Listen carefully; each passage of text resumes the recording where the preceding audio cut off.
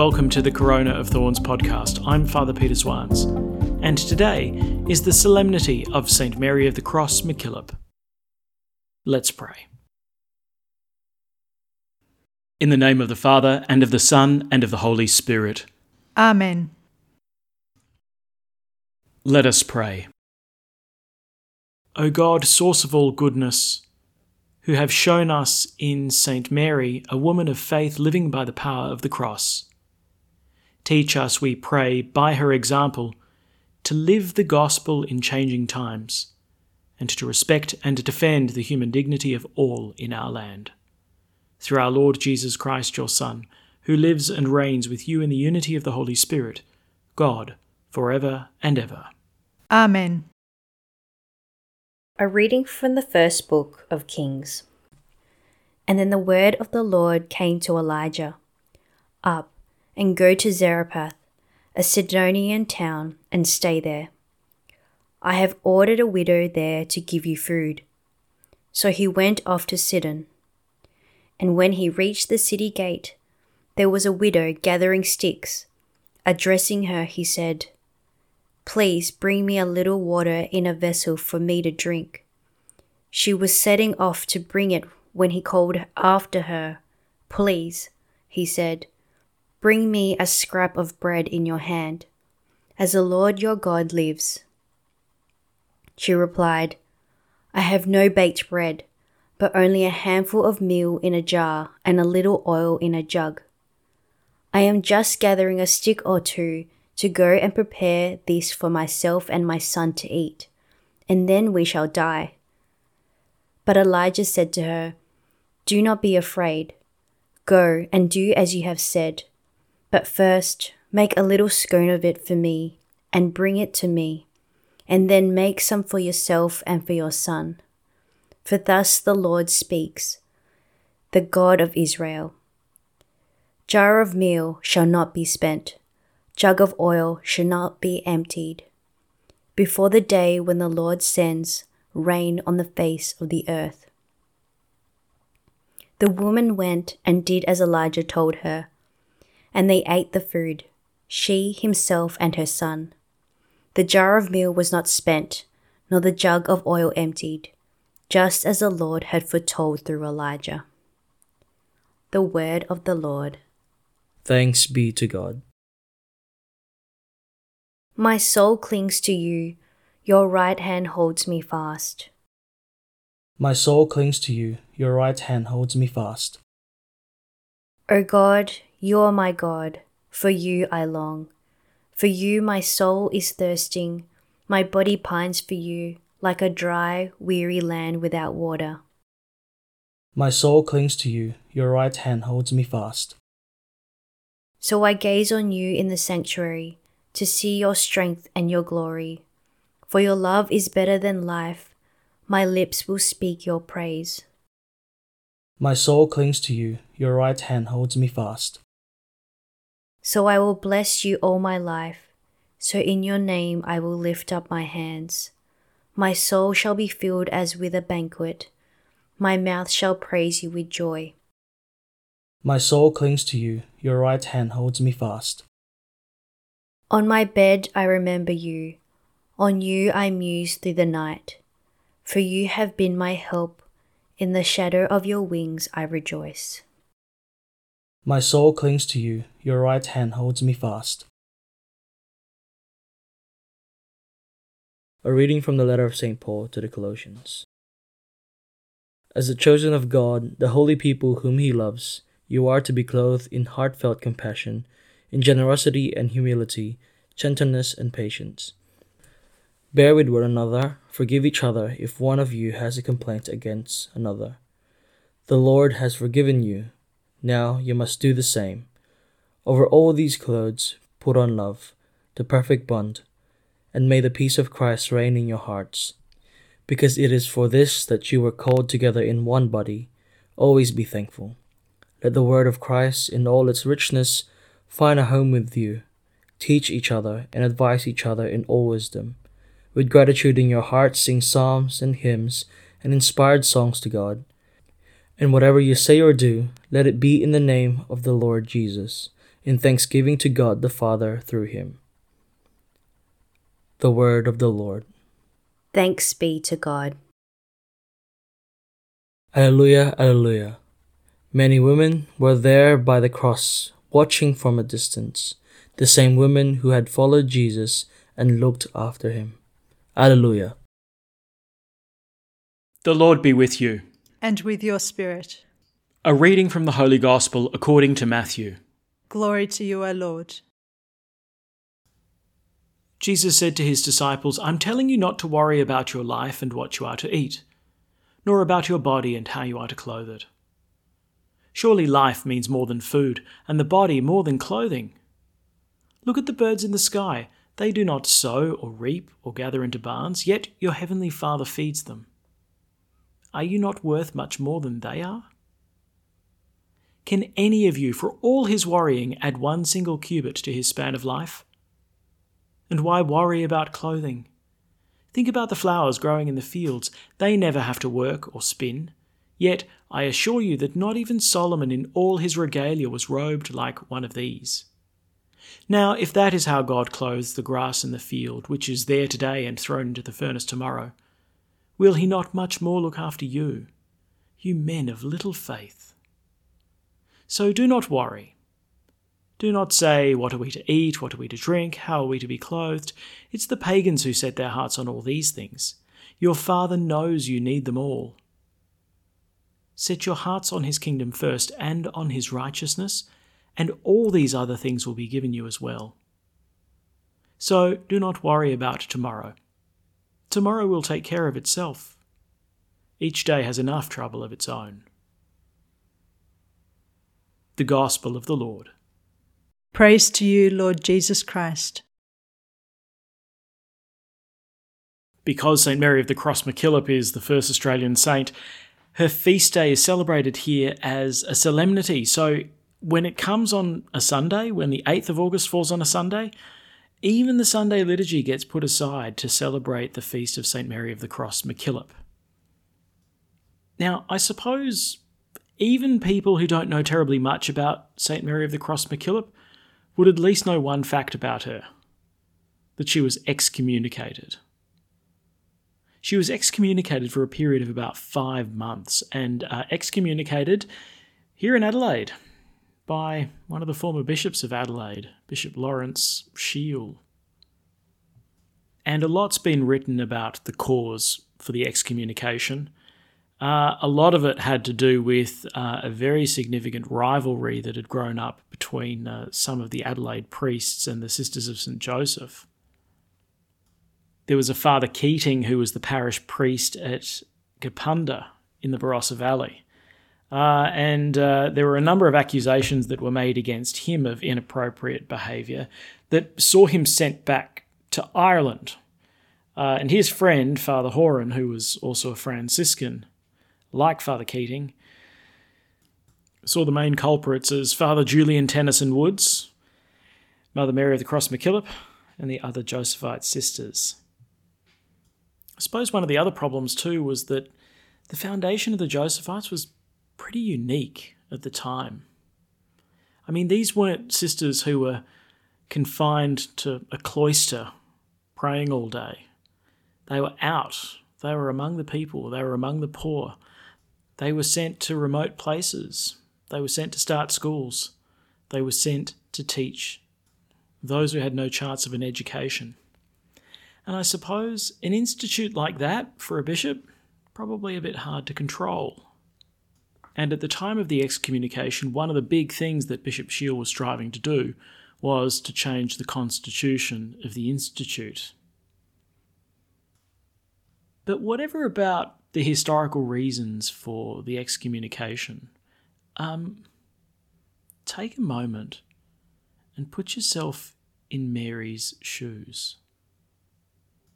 She had opened the first school in Penola on the 19th of March on the Feast of St. Joseph in 1866. She was 24 years old. And from there she set about producing the constitutions for the Sisters of St. Joseph, establishing the order. And by 1869, There were 70 sisters teaching in 21 schools in Adelaide and in the surrounding country. Extraordinary. She was excommunicated on Friday the 22nd of September in 1871. She was 29 years old. And I'd like to read to you a little bit about the account of her excommunication and something of her own words. Listen to this.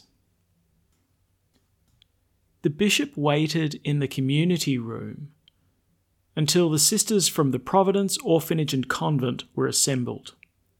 Sister Mary then entered the room and knelt for his lordship's blessing, which he did not give her, but sternly ordered her to kneel before him. She at once obeyed. Mary wrote of this to Julian. That's Father Julian Tennyson Woods. I felt confused, lonely, and bewildered. It was an intense relief when the bishop ordered me to kneel down. I do not know how long I knelt there facing the bishop and 4 priests, with all my sisters standing round. I knew they were there, but saw no one, and I think I was trying to pray.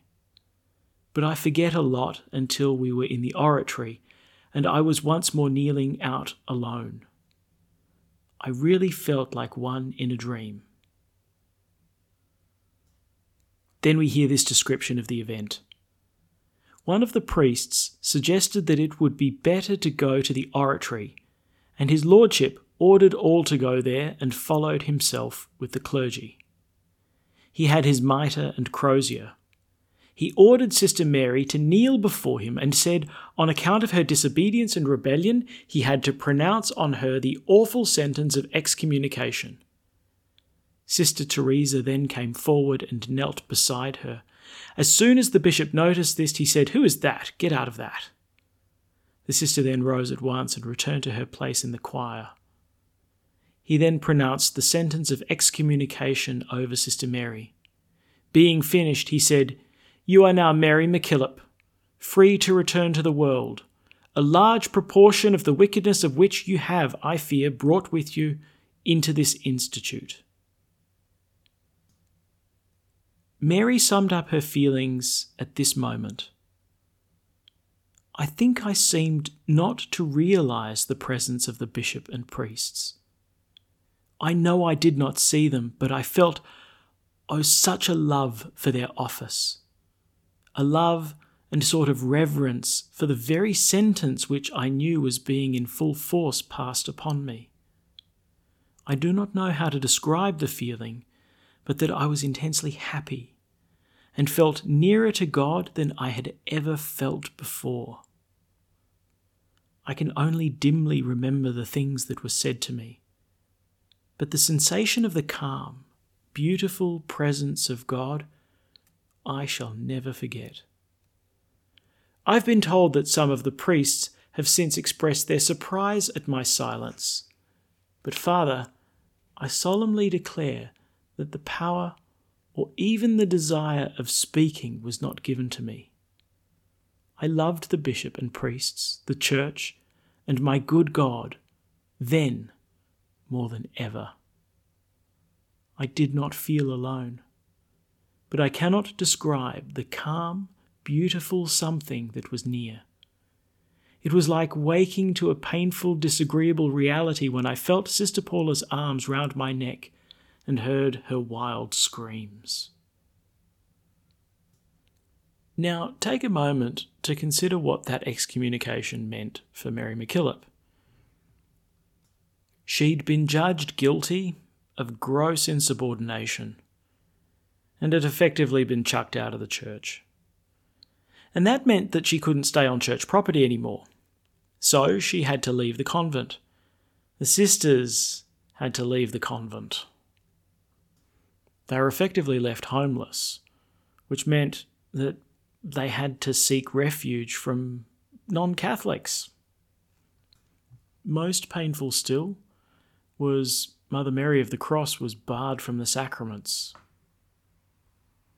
For 5 long months, Mary MacKillop languished in this excommunicated condition. It was finally lifted by Bishop Shiel after he kind of came to his senses and realised that he'd been manipulated by other clergy. And he lifted the excommunication a week before he died. Talk about squeezing it in at the last minute. In fact, shortly after Bishop Shiel had died, Mother Mary wrote this to Father Julian Tennyson Woods. She wrote, "Our poor bishop died such a beautiful and happy death, so full of love for all, and so deeply penetrated with the thought of God's mercy and love. I fear you are grieving, but no, my dear Father, we should now rejoice over the great grace God in the end gave him." Wow. Talk about forgiveness. I think we all would have understood if Mary MacKillop had just told Bishop Shiel to drop dead. But what fascinates me is this experience of peaceful calm that Mary MacKillop had precisely at the moment of her excommunication. How's that even possible? But I think the secret's in her name. Mary of the Cross MacKillop.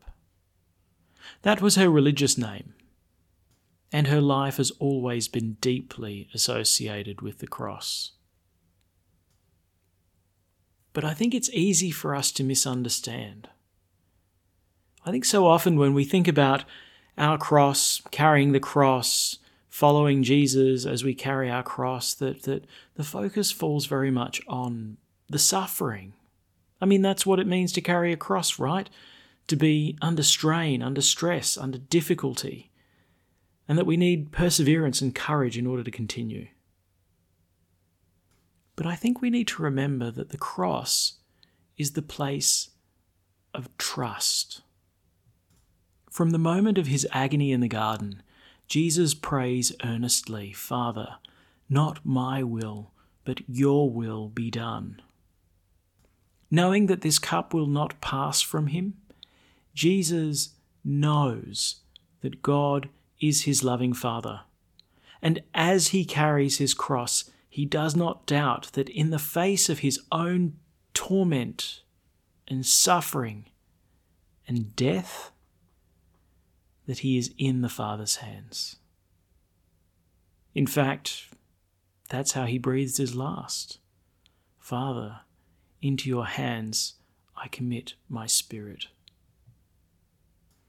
The cross exposes a deep contradiction, suffering and pain, but a Father of love. And the one who carries the cross, the one who hangs upon the cross, does not allow the pain to shake that loving trust in God, who is Father, who is the giver of life. And I think that's what Mary MacKillop's doing at the moment of her excommunication. She is indeed Mary of the Cross. She knows God to be a loving Father.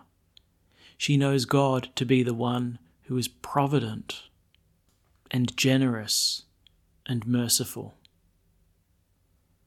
I think this is why the readings for her feast day are so focused on God's goodness and on his providence. We hear about Elijah being fed by the widow of Zarephath, there being next to nothing for anyone to eat, and yet the jars of flour and oil are never spent. We hear about Jesus proclaiming the providence of God, that he feeds the birds of the air, he clothes the grass of the field, and therefore cares for us and gives us life, because we are worth so much more than the grass which is here today and thrown into the fire tomorrow. We're worth so much more than the sparrows that God is attentive to feed. The courageous life of St. Mary of the Cross MacKillop exposes her incredible faith and trust in God, even in the face of the cross. How extraordinary it is then that at the moment when her bishop, who should have been her greatest supporter, The clergy, who should have been incredibly grateful for their mission to the church, when they stand and excommunicate her, she feels at peace. She feels a closeness with God. Let's face it, this moment of excommunication was just the beginning of a great suffering. And the fact is, we know that it was temporary. We know that it would last only 5 months. But she didn't. Being turfed out of the convent, she said simply in the words of Jesus, "Foxes have holes and birds of the air have nests, but the Son of Man has nowhere to lay his head." There were many who came to Mary MacKillop's aid during this time of excommunication. Famously, the Jesuits at Norwood would continue to support her. So would Father Reynolds, who would later become Archbishop of Adelaide. And countless lay people, especially non-Catholics. Under such great trial, what did Mary do? Trust. And what did God do? Provide. I think the cross is the place of trust, the place from which we commend our souls into the hands of God. I'll finish with the last little quote from Mary. She said this, "The cross is my portion. It is also my sweet rest and support. I could not be happy without my cross. I could not lay it down for all the world would give. With the cross I'm happy, but without it would be lost.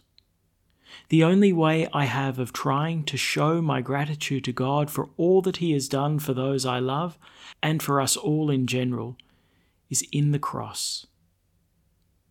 But I often fail in bearing it as I ought, and will do so still unless I am wonderfully aided by the prayers of others."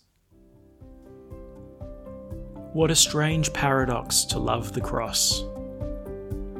And it would be utter nonsense unless it were the place from which we learned how to trust God.